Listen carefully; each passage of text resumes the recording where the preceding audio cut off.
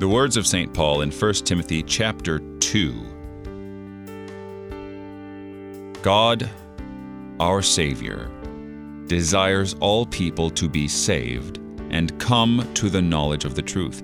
For there is one God, and there is one mediator between God and men, the man Christ Jesus. Here Paul eliminates any other means by which we can come to God the Father, any other method, any other mode of working. Indeed, the work is not ours. The work belongs entirely to Christ. His is the labor that has brought us to the Father. His alone is the glory. He saved us, and not we ourselves. And it's truly comforting to know that God, the Savior, desires all people to be saved and come to the knowledge of the truth.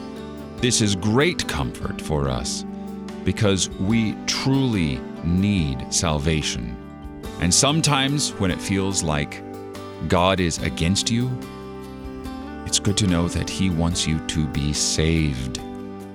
He wants you to be in fellowship with Him. You're listening to Oratio, part of your morning drive for the soul here on Worldwide KFUO. Christ for you, anytime, anywhere.